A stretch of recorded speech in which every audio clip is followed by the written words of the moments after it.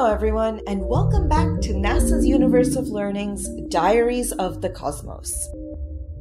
I'm Rituparna Das, and you're listening to the last part of Hydrogen Hunters. Earlier in this story, we followed Dr. Cecilia Payne-Gaposchkin as she discovered that stars are made up primarily of hydrogen and helium. The solid ground failed beneath my feet. With the familiar leaping of the heart, I had my first sense of the cosmos. Then, we chatted with Dr. Antara Basu Zaik, a scientist at NASA who uses hydrogen to explore the universe today. You're getting an idea of what is basically recycled material from the insides of stars. Now, we'd like to hear from you. Did you have any questions after listening to our story and interview today? Was there something you heard here that absolutely blew your mind? Let us know your thoughts. Ask us your questions. You can do this on our website at universeunplugged.org/diaries. You can ask us questions about the science or about the history, or both. Talk to us about what you're thinking, and we'll pick some of these questions to answer on our next installment. Before we close, I promised to talk about how you can delve deeper into our topics for today. How you can explore the splitting of light into its component colors and the spectra of stars for yourself. Light can actually be split up quite easily. We talked about rainbows. You can create your own rainbows using a garden spray hose to split light into its component colors right in your backyard. You can also split light with a CD or DVD. Just hold the back of the disc up to the sunlight and tilt it this way and that. There are these really, really narrow ridges on the back of CDs and DVDs. And these ridges act the same way a spectroscope does and split light into different colors.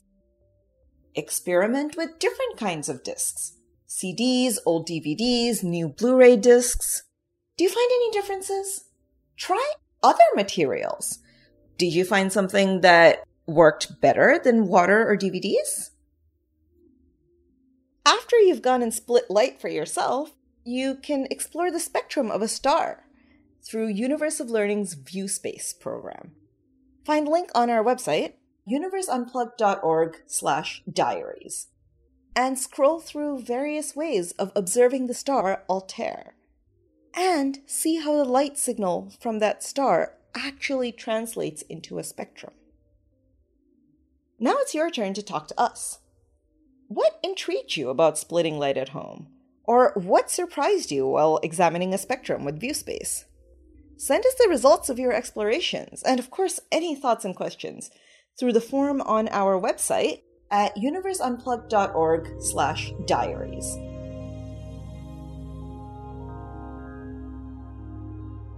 Cecilia Payne-Gaposchkin was one of the scientific leaders of her day.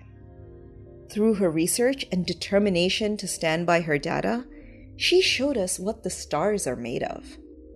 Apart from being a brilliant astronomer and trailblazer for women in astronomy, Cecilia was also an artist and loved to write poetry. Let's end today with a poem she wrote titled Research.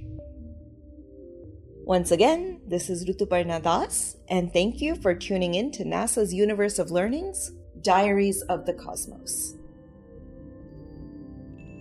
Research. O universe, O lover, I gave myself to thee, not for gold, not for glory, but for love. Our children are immortal. I am the mother. The offspring of our love will bear the image of a humble mother and also a proud, imperious father. Like Danae, I saw him in a stream of glowing stars. Like Alcmena, long, long I lay in his terrible embrace. Their sons go striding round the firmament. My children gambol at their heels.